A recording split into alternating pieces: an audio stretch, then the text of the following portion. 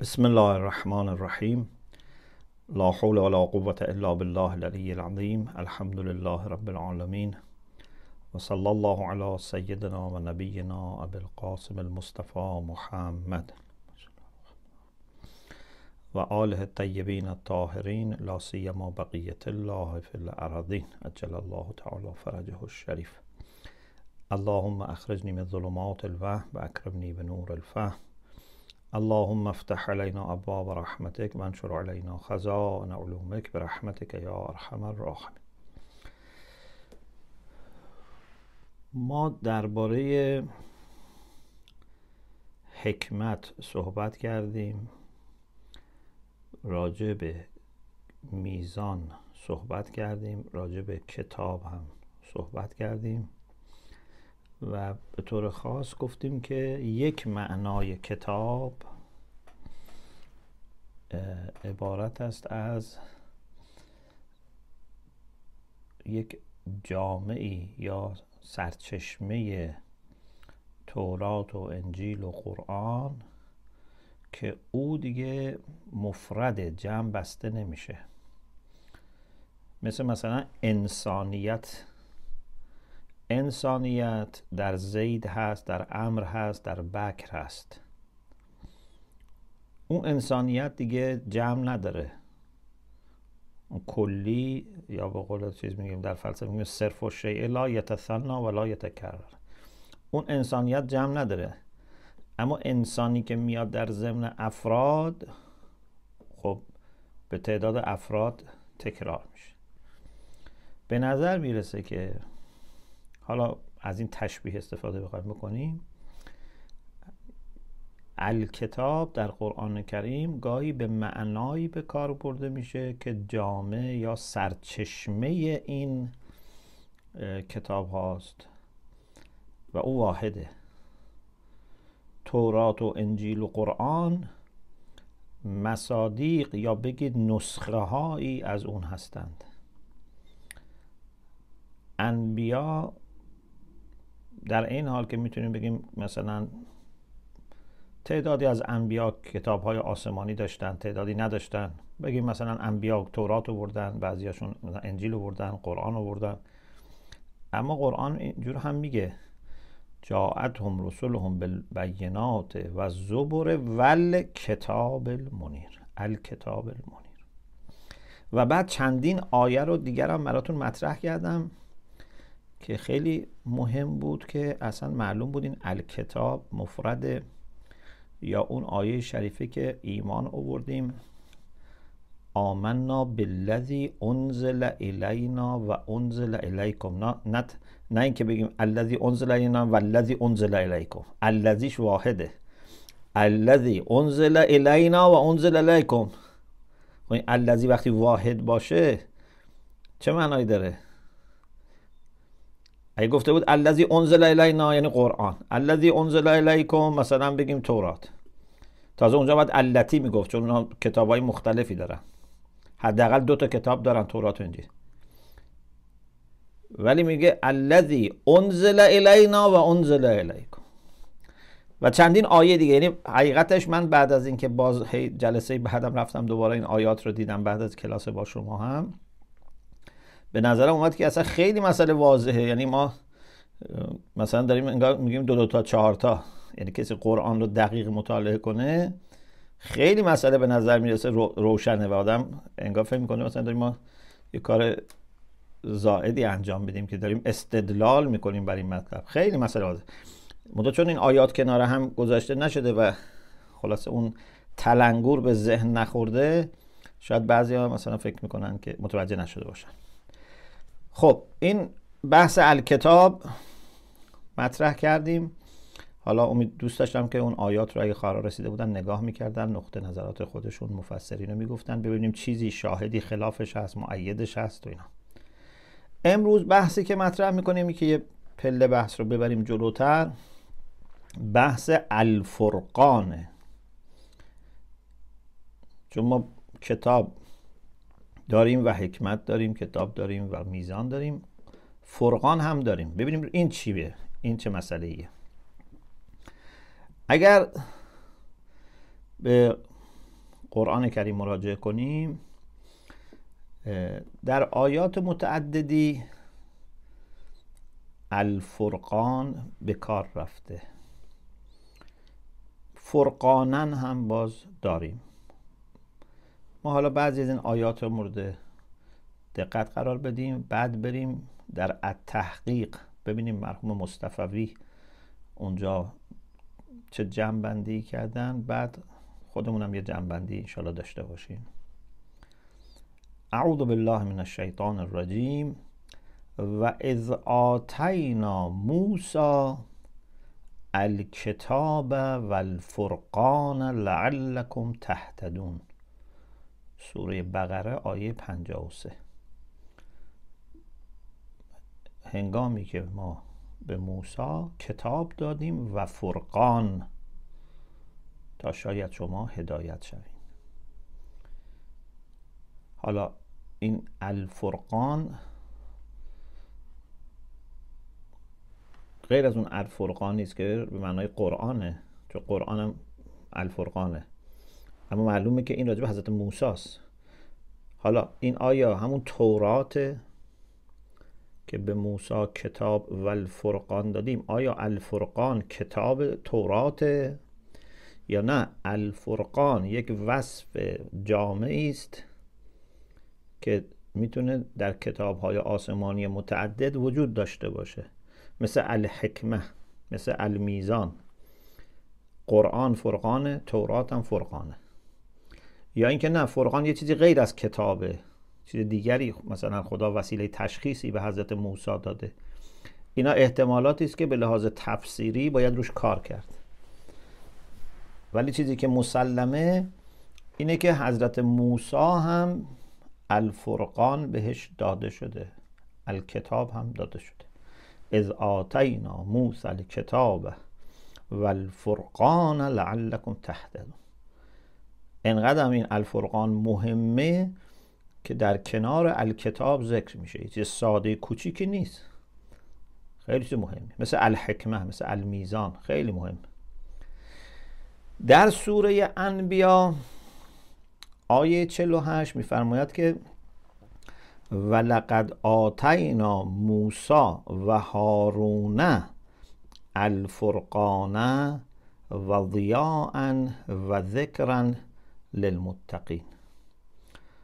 ما به موسی و هارون، به تعبیر مرحوم آیت الله مشکینی خدا رحمتشون کنه، ترجمه خوبی دارن ایشون از قرآن، ترجمه عالمانه است. ایشون اینجا پرانتز زدن، حقا که ما به موسی و هارون داخل پرانتز کتاب آسمانی تورات را، پرانتز بسته، که وسیله جدایی حق از باطل و روشنی، داخل پرانتز دلها و راه معنوی مردم بسته، اون ضیاءن رو ایشون جو معنا کرده روشنی، و داخل پرانتز دلها، یعنی روشنی دلها و روشنی راه معنوی، و یادآور پرهیزکاران، ذکرا للمتقین، عطا کردیم. پس اون فرقان از نظر آیت الله مشکینی در واقع همون توراته.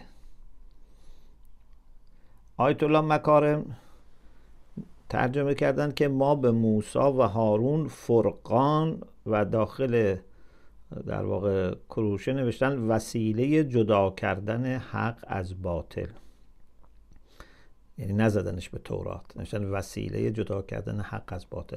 گرچه منافات نداره، ولی خب تصریح نکردن که این همون توراته.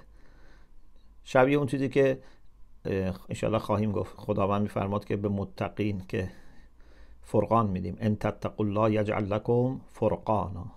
ایشون هم این الفرقان رو به اون معنا گرفته، وسیله جدا کردن حق از باطل، به معنای لغویش گرفته. یعنی منظورم اینه که به خصوص کتاب تورات نگرفته. بعضی دیگه از مترجمین هم باز مثلا آقای انصاریان، شیخ حسین انصاریان، کتابی نوشته، کتابی که جدا کننده حق از باطل باشه. خیلی ها به کتاب زدن. خلاصه پس تورات و فرقان ارتباط خیلی نزدیکی با همدیگه به نظر میرسه که داره و شاید اصلا الفرقان اشاره به همون تورات باشه. در خود سوره الفرقان که اینم جالبه که سوره 25 قرآن اصلا اسمش فرقانه، آیه اول اینه: اعوذ بالله من الشیطان الرجیم بسم الله الرحمن الرحیم تبارک الذی نزل الفرقان علی عبده لیکون للعالمین نذیرا. بلند مرتبه است، خجسته است خدایی که، اون کسی که فرقان را بر بنده خودش نازل کرده تا نذیر برای، یعنی انذار دهنده برای جهانیان باشه. که اینجا خیلی ها گفتن که یعنی قرآن، فرقان را به معنای قرآن گرفتن. مرحوم آیت الله مشکینی هم نوشتند که داخل پرانتز بعد از فرقان، قرآن جدا کننده میان حق و باطل و جدا جدا از حیث آیات و صور. این از فرقناهو که قرآن هم خودش جدا جداست، یعنی تیکه تیکه شده. این ایشون فرقان رو به اون معنا هم گرفته. پس تورات و فرقان داریم، برای پیامبر ما هم قرآن و فرقان داریم. در سوره آل عمران آیه 4 اونجا داره که خداوند متعال میفرماد من قبل. حالا اگه ما از آیه قبلی شروع کنیم شاید بهتر باشه. از آیه 3 شروع کنیم: نزل علیک الکتاب بالحق مصدقا لما بین یدیه و انزل التوراة والانجیل من قبل هدی للناس. خداوند بر تو کتاب را بالحق فرستاده. تو بحث حق مطرح کردیم خیلی جاها، خلقت آسمان و زمین به حق، فرستادن انبیا به حق، انزال کتب به حق. خلاص این بالحق خیلی مسئله مهمیه. اونها هم باید بالحق تبلیغ بکنند و اینها. خب بعد از قرآن هم که انزل التوراة والانجیل من قبل، یعنی اول به لحاظ ترتیب تو آیه قرآن میفرماد، اما بعد میفرماد که انزل التوراة والانجیل من قبل. اینجا تورات و انجیل تو آیه بعد اومده، ولی میفرماد خب به لحاظ زمانی نزولش قبل بوده. هدی للناس از باب هدایت برای مردم، و انزل الفرقان ان الذين كفروا بآیات الله لهم عذاب شدید والله عزیز ذو انتقام. که این فرقان را مرحوم آیت الله مشکینی میفرماند کتاب‌های آسمانی دیگر جدا کننده از حق و باطل. یعنی خیلی جالبه. انزل الفرقان رو میگه کتابای دیگه، یعنی قرآن رو فرستاده، تورات و انجیل رو فرستاده، کتاب‌های دیگری هم بوده که اونها هم جدا کننده حق و باطل هست. و جالبه که فرقان مفرده، انزل الفرقان.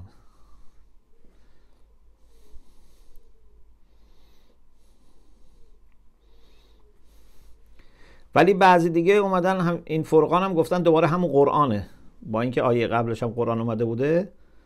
مثلا مرحوم دکتر مجتبوی، سید جلال الدین مجتبوی، ایشون فرقان رو دوباره اینجا به قرآن زده.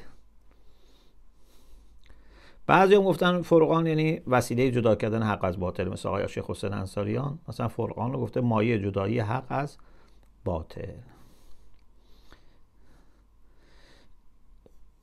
یکی از خوبی های شاید این کاری که ما تلاش داریم میکنیم انجام بدیم اینه که قبل از اینکه آدم وارد این آیات بشه تمام بحثای مربوط به این اصطلاحات را ببینه، این الفرقان رو با توجه به آیات دیگه همه ببینه. وقتی وارد یه آیه میشی با یه ذهن خلاصه آماده انسان باشه. البته اونا هم قاعدتا این کارا رو کردن، اما به هر حال الان ما احساس میکنیم که گاهی بعضی از مترجمین شاید همینجوری خب تو اون مورد نشستن ببینن الفرقان یعنی چی. اما اگه کل موارد الفرقان تو قرآن رو به یه جمع‌بندی رسیده بودن، شاید بهتر کمک میکرد. مرحوم علامه مصطفوی بعد از اینکه 14 جلد از تحقیق رو نوشت، بعد شروع کرد به تفسیر روشن. کل قرآن رو بعدش ایشون شروع کرد به تفسیر کردن، بعد از اینکه خودش هم اشاره میکنه بعد از اینکه این کار رو انجام داد.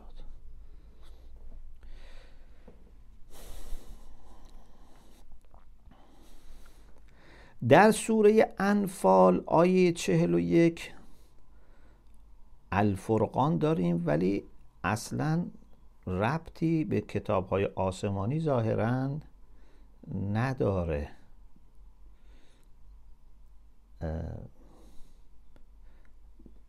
میگم اصلا نداره یعنی به لحاظ مستقیم ها، یعنی معنای مطابقی تضمنیش.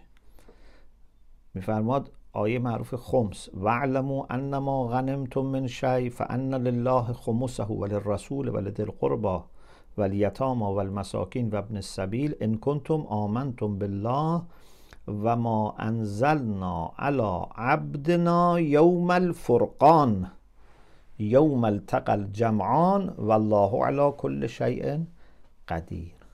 خب یوم الفرقان، این دیگه فرقان به معنای قرآن و تورات و کتاب آسمانی و اینها نیست دیگه. یوم الفرقان یعنی ظاهرا منظور اینه که روز جدا شدن بین صفوف حق و باطل. درسته؟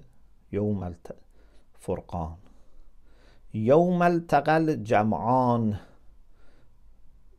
وقتی که دو گروه مؤمن و کافر در جنگ به ملاقات هم آمدن، رو در رو شدن با هم دیگه. پس الفرقان به معنای جدایی و به اصطلاح تمایز بین صفوف هم به کار می‌بریم، مثل حق و باطل مثلا از هم جدا بشه.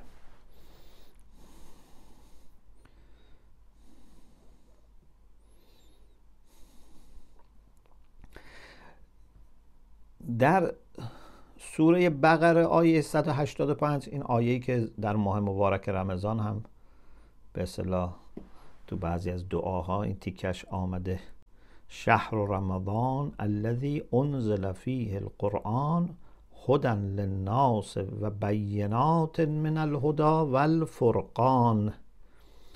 ماه رمضان ماهی است که در اون قرآن نازل شده برای چی؟ هدی للناس، راهنمای مردم، و بینات من الهدی، و دلائل روشنی برای هدایت، و الفرقان، جدا کننده، یعنی جدا کننده حق از باطل. پس اینجا در واقع باز الفرقان به کار رفته و به معنای ظاهرش اینه که همون قرآن به عنوان یه وصفی برای قرآنه که جدا کننده حق از باطل است. در سوره اسراء آیه 106 داره و قرآنا فرقناه لتقرأه علی الناس علی مکث و نزلناه تنزیلا. اشاره کردم که آیت الله مشکینی فرقان میگن جدا کننده حق و باطل، یا اینکه به شکل سوره و آیه در اومده. گفتم یه آیه فرقناه اینه، سوره اسراء آیه 106 که اینجا میفرماد که ما قرآن را جدا جدا کردیم، فرقناه، جدا جدا کردیم، یعنی به تعبیر آیت الله مشکینی سوره سوره کردیم، و همینطور هم به ترتیب حوادث برای تو فرستادیم، سیر حوادث برات فرستادیم تا اینکه تو این را برای مردم چیکار کنی؟ آرام آرام و به تدریج قرائت کنی. و خود ما هم چیه؟ نزلناه تنزیلا، ما هم برات فرستادیم و به تعبیر خیلی از مفسرین مثل علامه طباطبایی میفرمان که تنزیل در جایی که قرینه خلافش نباشه یعنی نزول تدریجی. انزال رو ایشون میفرماد اگه قرینه نباشه یعنی نزول دفعی، تنزیل یعنی نزول تدریجی. نزلنا، پس هم قرآن رو جدا کرده در داخل خودش، سوره سوره آیه آیه، هم موقعی که بر پیغمبر وحی فرموده به ترتیب حوادث و اینا چیز کرده که تا پیغمبرم باز با همین تأنی و تدریج اینو بخونه که مردم خلاصه متناسب با اون نیازشون و اون حالتشون از این وحی الهی بتونن استفاده بکنن. گاهی فرق در قرآن برای تفرقه و اینها به کار رفته.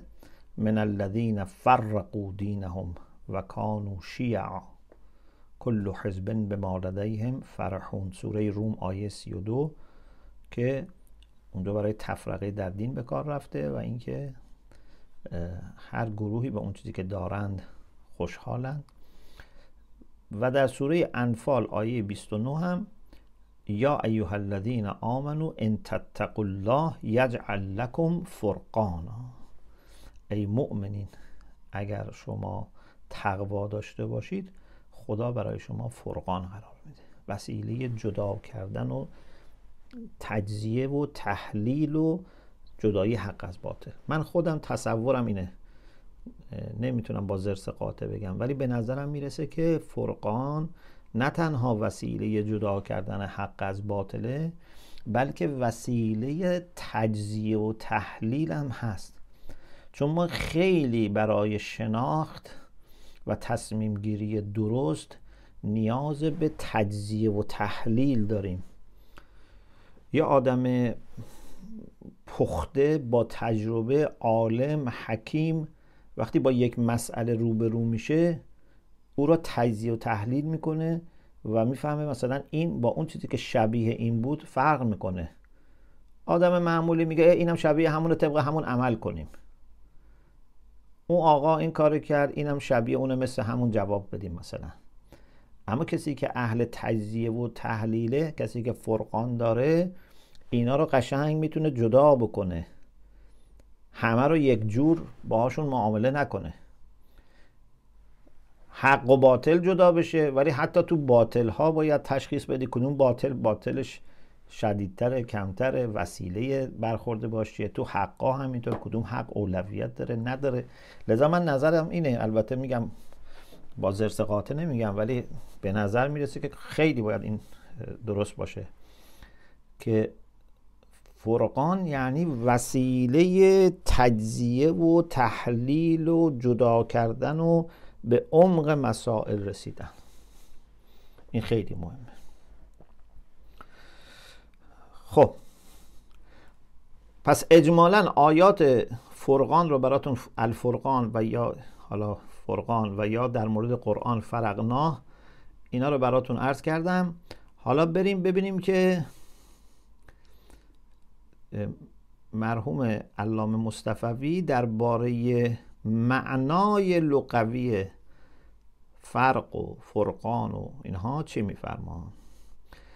اگر جلد 9 صفحه 69 به بعد، 2-3 صفحه در جلد 9 التحقیق فی کلمات القرآن الکریم برید، این بحث راجع به فرقه. از مصباح المنیر شروع میکنه ایشون.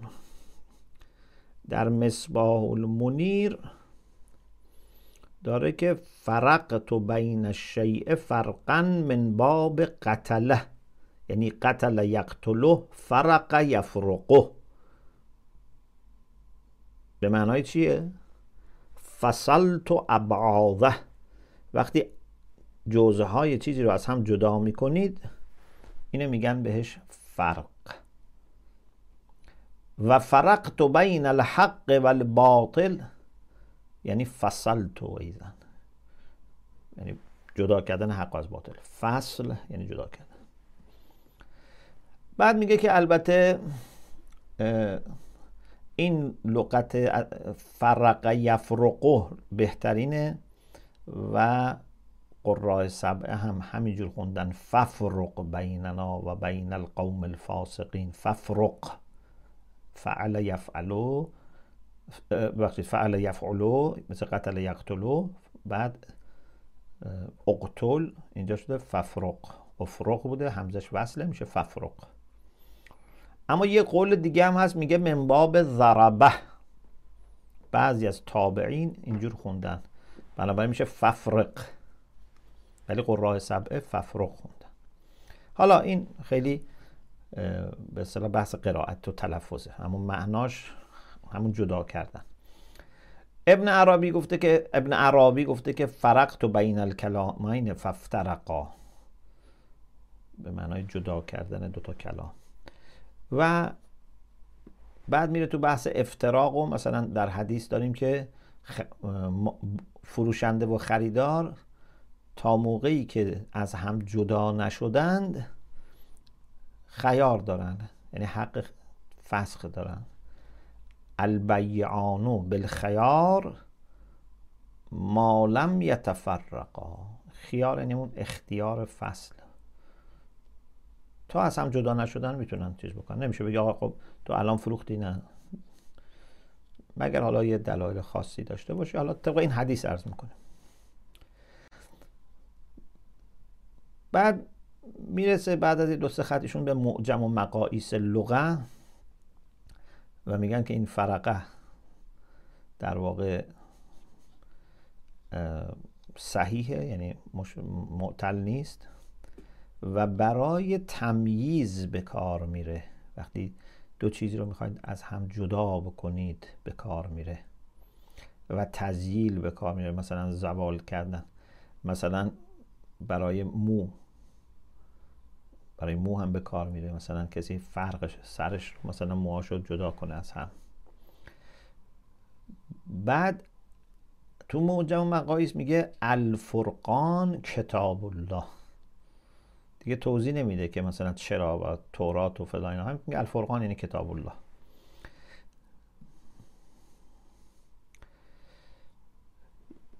بعد یه بحثی داره اینجا، این جالبه برای شما حتما. فرق، الان خود کلمه فرق هم داریم به کار میبریم، فرق تفریق با تفکیک چیه؟ فرق بین فصل و فرق چیه؟ فرق بین فرق و تفریق چیه؟ این هم چیزای جالبیه. تفکیک با تفریق فرقش اینه که در تفکیک باید دو تا چیز به هم چسبیده باشه. اگر ملتزق باشن، یعنی به هم چسبیده باشن و جدا کنید، میگیم تفکیک کردیم. مثلا یک کتابی را شما از شیرازش پاره کنید، جدا کنید. اما مثلا اگه چند تا ورق کنار هم بوده باشه و همینطور اینا رو جدا کنید، نمیگن تفکیک کردید. اما تفریق عام، میتونه چسبیده باشن، میتونه چسبیده نباشن. یا مثلا فرق بین فصل و فرق. در فصل باید یک پارچه باشه، مثلا یک پارچه است، یک کتابی است، یک امری است، یک پارچه است.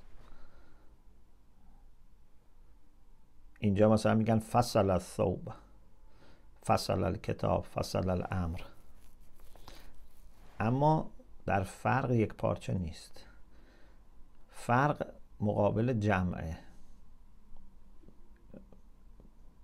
بنابراین چیزایی که پراکنده باشه، متعدد باشه، جدا میکنید. یه موقع میارید کنار هم جمع میکنید، موقع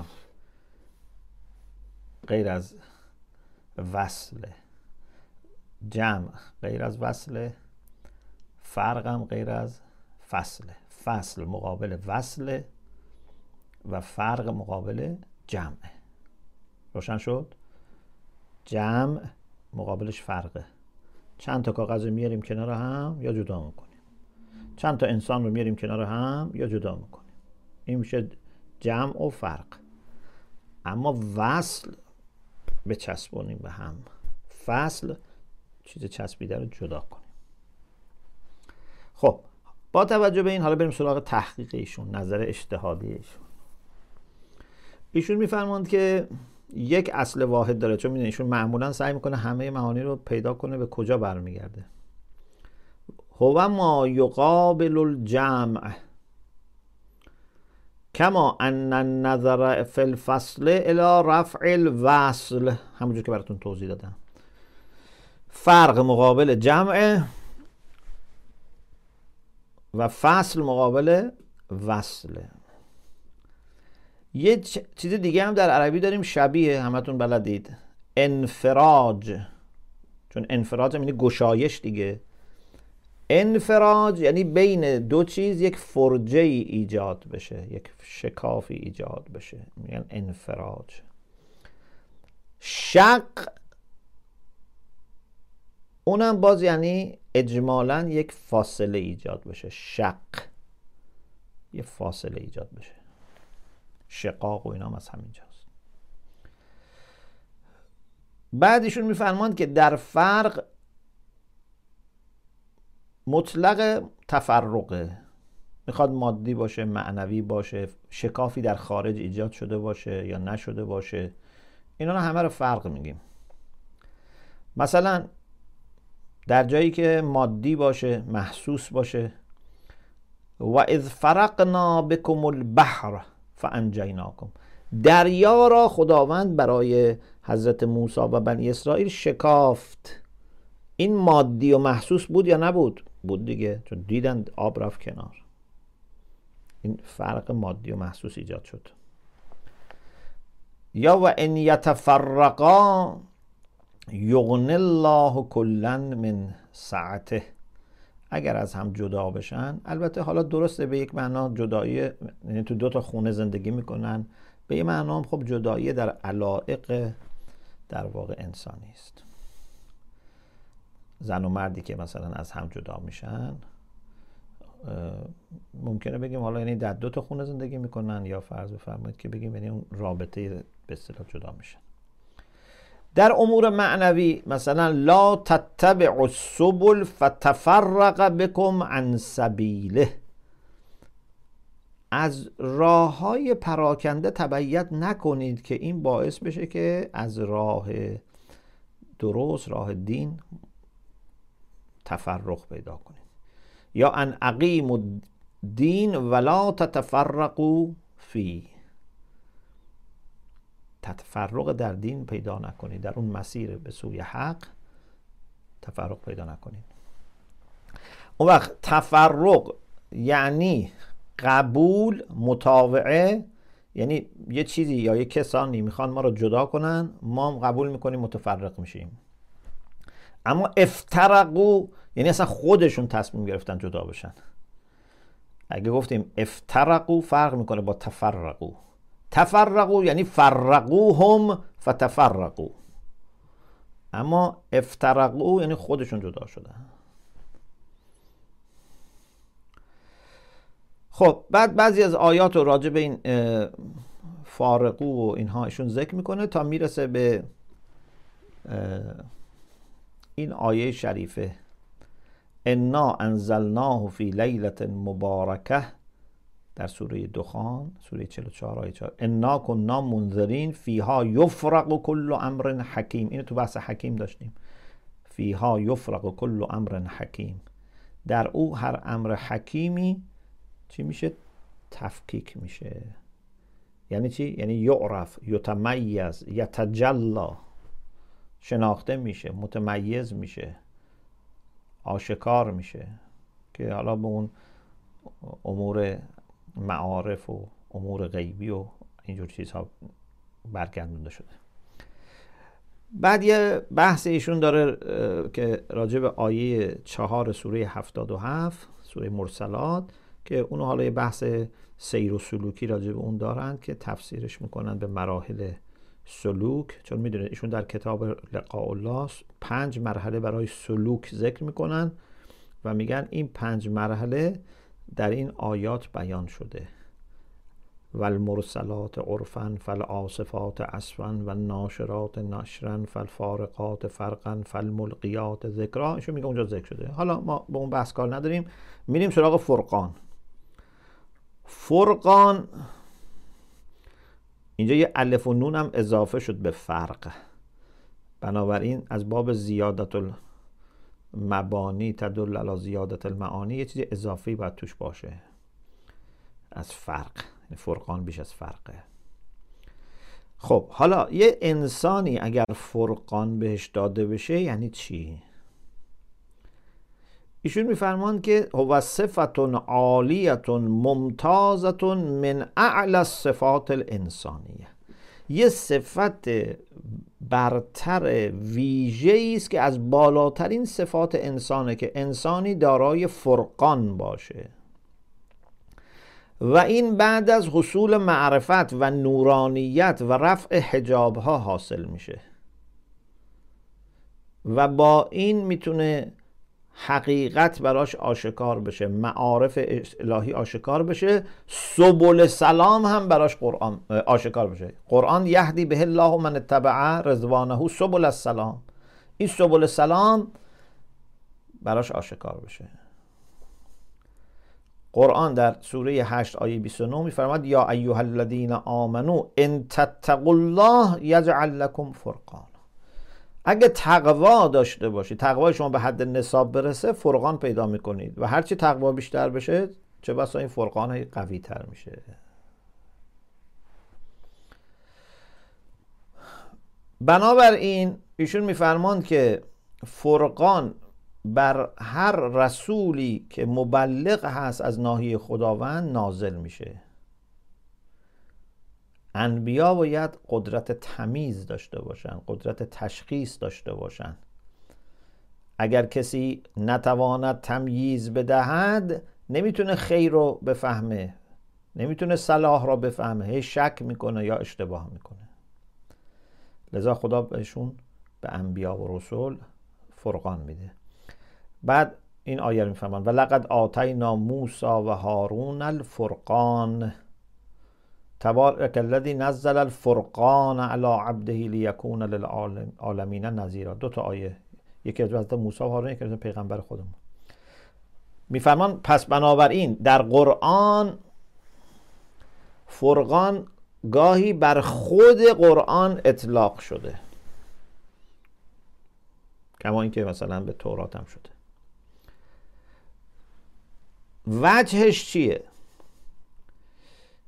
به هذا الاعتبار وجهش اینه مثلا قرآنا فرقناه لتقرأه علی الناس علی مکثن. اونجا آیاتو که گفتم ترجمهشو گفتم، نظر مرحوم مشکینی، آیت الله مشکینی اینا رو گفتم. ایشون نظرش اینه که یعنی احکامش متقنه، دلائلش محکمه، معارفش قطعی است، حقایقش آشکاره. این میگه فرقناه یعنی این. آیت الله مشکینی گفتم فرقناه یعنی به شکل سوره سوره آیه آیه است، راحت میشه تشخیصش داد. بعد بحثی فرقی بین در واقع فرق و تفریق را مطرح میکنن که فرق بین فرق و تفریق چیه. میفرمان که فرق یعنی خود جدایی، تفریق یعنی چی؟ یعنی اون جدا کردن چیزی به اون مفعول نسبت داده میشه.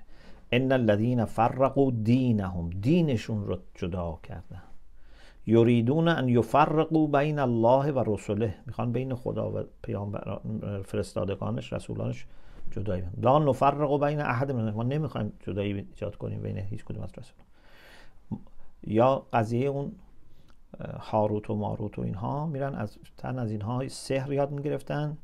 یتعلمون منهما ما یفرقون بهی بین المرء و زوجه، که بین زن و شوهر جدایی ایجاد کنن.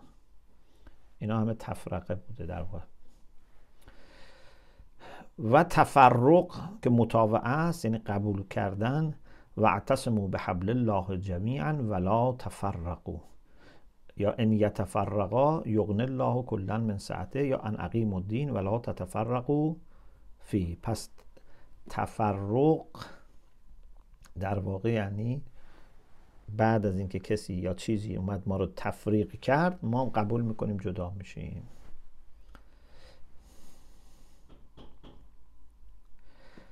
خب این پس بنابراین میشه جمع‌بندی در واقع نظر ایشون در مورد فرق و فرقان و خلاصه اینکه قرآن کریم وسیله است برای تشخیص و ایجاد فاصله کردن بین حق و باطل و ان تتقوا الله یجعل لکم فرقانا هم خداوند به هر انسانی یکی از بالاترین ویژگی هایی که میتونه بده که رفع حجوب و اینها باشه، بعد از رفع حجوب بعد از معرفت بالا، اینی که بهش قدرت فرقان بده، قدرت تشخیص بده و رسول این رو داشتن. الفرقان رو ایشون باز به اون معنا میده. خب حالا با توجه به این بحث بریم ما دوباره سراغ آیات.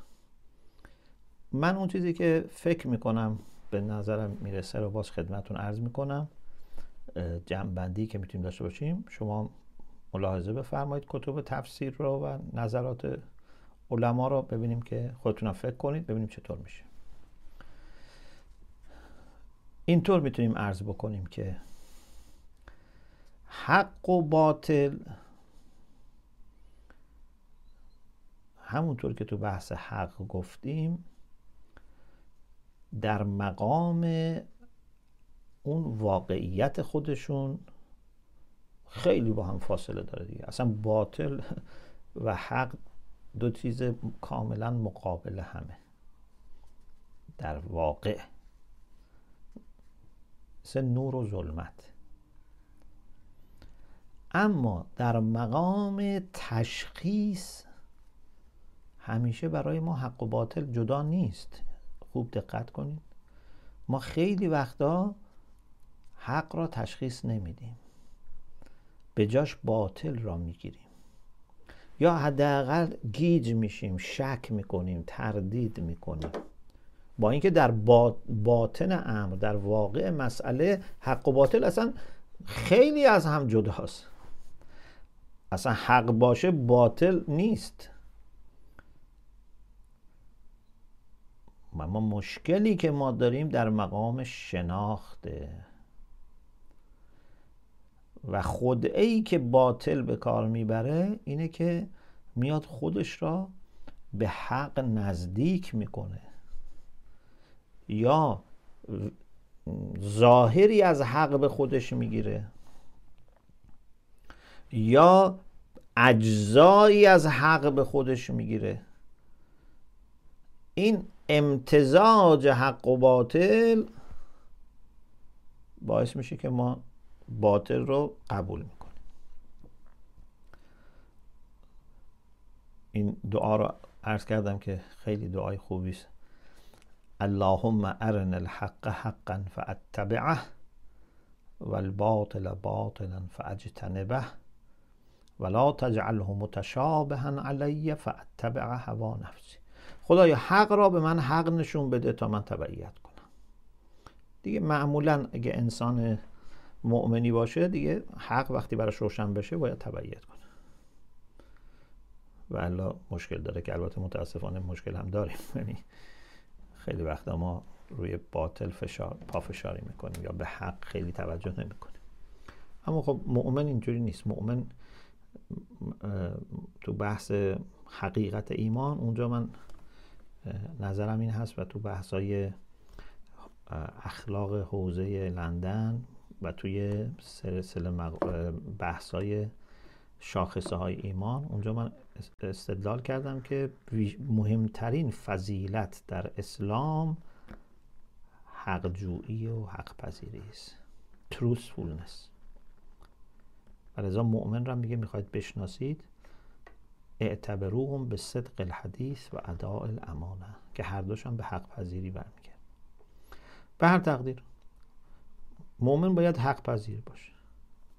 حالا ما اگر بنده اگر نیستم دیگه تو ایمانم مشکل داره. خب وقت اگر مؤمن حق پذیر، حق براش روشن باشه، ارن الحق حقا، خب حق رو تبعیت میکنه. باطل هم براش روشن باشه، از باطل اجتناب میکنه. اما اگر متشابه بشه، اونجا از هوای نفس ممکنه تبعیت کنه. ولی اگه حق آشکار باشه اینقدر دیگه وضعش خراب نیست که با هوای نفسش با حق آشکار و واضح مقابله کنه.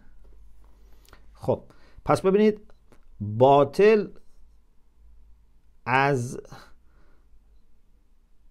نزدیک شدن به حق، از جلوه ها و ظواهر و پیرایه ها و بسته‌بندی و یا ترکیبی از حق و باطل استفاده میکنه تا بتونه ما رو بفریبه و بمونه. که میشه نفاق در واقع از همینه دیگه. خب فرقان چیه؟ فرقان این است که اون چیزهایی را که در واقع از هم جدا هستند در مقام معرفت و تشخیص هم جدا ببینیم. خیلی ممکنه با هم قاطی شده باشن، خیلی نزدیک شده باشن، اما شما میتونید این ظواهر را کنار بزنید و اینو جدا ببینید. یعنی شما جدا میکنید، در واقع این جدا هست، شما در مقام معرفتی جدا میکنید، اون جدایی درونی و واقعی رو میبینید. این میشه فرقان. اما آیا فقط مشکل ما بین حق و باطل؟ نه، خود تشخیص میان حقوق یا حقهای به معنای حقیقت، چیزهایی که واقعیت داره، چیزهایی که حقیقت داره، چیزهایی که ما باید توجه کنیم، باز خود اونها با هم دیگه اولویت بندی داره، ظرافت هایی داره، کدوم رو کجا پیاده باید بکنیم. گاهی کلمت و حق یراد و به حل باطل هست، این حرف حقه ولی اینجا جاش نیست، یا این حرف حقه اما یه حق دیگری الان اهم وجود داره با او تعارض پیدا کرده. این را باز فرقان نیاز داریم.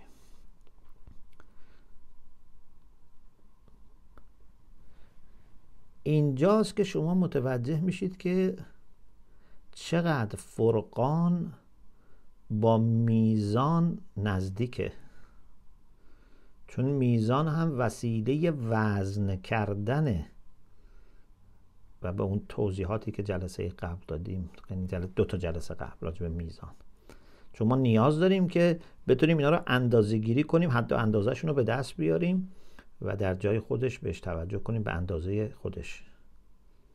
و چقدر با حکمت ارتباط پیدا میکنه.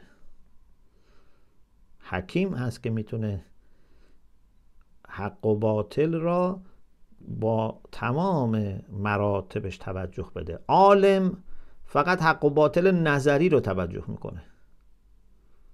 به عالم میگه که آقا این مسئله علمی درسته یا نه، میگه درست یا نه. این مسئله شرعی درسته یا نه، جواب میده عالم. اما حالا اینجا من باید کدوم قاعده رو پیاده کنم، کدوم چیز رو اولویت قرار بدم، از چه وسیله‌ای، از چه تاکتیکی، از چه استراتژی، از چه اشخاصی، از چه منابعی استفاده کنم، با چه زبانی وارد این مسئله بشم، اینا رو حکیم تشخیص میده. حکیم فرقان نیاز داره و داره. عالم ممکنه اگه حکیم باشه داره، ولی ممکنه یه عالمی فرقان نداشته باشه. پس این که کتاب با حکمت هست، کتاب با میزان هست، کتاب با فرقان هست، اینها شاید بگیم در واقع مهمتر از علمی است که تو کتابه. اگه علم تنها بود اما این جنبه حکیم بودنش نبود، یعنی علم بدون حکمت بود، علم بدون میزان بود، علم بدون فرقان بود، کافی نبود. یا بگید این یه علمی است که توش اینا هم هست، یعنی بگید علمی است که جنبه نظری و عملی و همه چی توش هست. اما اگه علم فقط نظری بود نمیتونست درد ما رو دوا کنه. شما دیدید مثلا این کسایی که تازه مثلا فرض کن پزشک شده باشه، فرض کن کسی تازه پزشک شده خیلی هم مثلا قبلش کار عملی نکرده باشه، تئوری رو یاد گرفته، یا یه مهندسی که مثلا تو دانشگاه رفته مهندسی ساختمان، راه و ساختمان گرفته ولی کار عملی نکرده باشه. خب قواعد و فرمول و اینا رو بلده، شاید از اون مهندسی هم که داره 10 سال 20 سال کار میکنه این فرمولا و اینا بیشتر بلده، اما چون تجربه نداره، این پزشک بی تجربه، این مهندس بی تجربه، چه بسا اشتباه میکنه. طبق اون نظر خودش مثلا این علائم این بیماری مثلا شبیه اونه، بعد میگه این اونه، در صورتی که اگر تجربه داشت میفهمید که نه، یه بیماری دیگری هم هست که ممکنه این علائم شبیه اون باشه و این شخص به خاطر یه مسئله دیگری نباید فکر کنیم که مثلا این سرما خورده، نه این مثلا آنفولانزا داره، یا نه این آنفولانزا نداره مثلا کرونا داره، مثلا میگم با تجربه. پس حکمت و فرقان و میزان، اینها با الکتاب خیلی ارتباط نزدیکی داره و اینا همش هم آخرش به این برمیگرده که چون ما میخوایم بین حق و باطل تشخیص بدیم، جدای قائل بشیم، نیاز به اینها داریم. خب این یه جنبندی بود که من خدمتتون عرض کردم. حالا مطالعه بفرمایید، فکر کنید تا انشالله جلسه بعد صحبت بکنیم. آیاتم که براتون عرض کردم، جاهایی که برای قرآن به کار رفته، جاهایی که برای تورات به کار رفته، یا به نظر میاد که مثلا منظور تورات یا به ویژگی است که به اون پیغمبر داده شده، اینا رو براتون گفتم. انشالله خداوند متعال به ما هم علم بده، هم حکمت بده، هم میزان بده، هم فرقان بده که بتونیم به راحتی چه در زندگی فردی و چه در زندگی اجتماعیمون بتونیم تشخیص بدیم و قدرت اینم بده که پاش بایستیم، هم حق را بشناسیم، هم پای حق بایستیم انشاءالله. الحمدلله رب العالمین.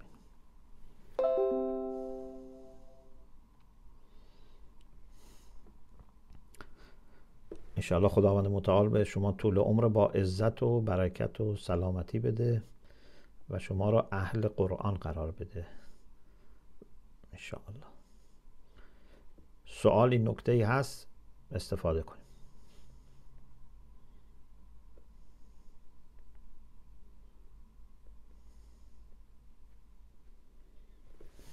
خیلی ممنون.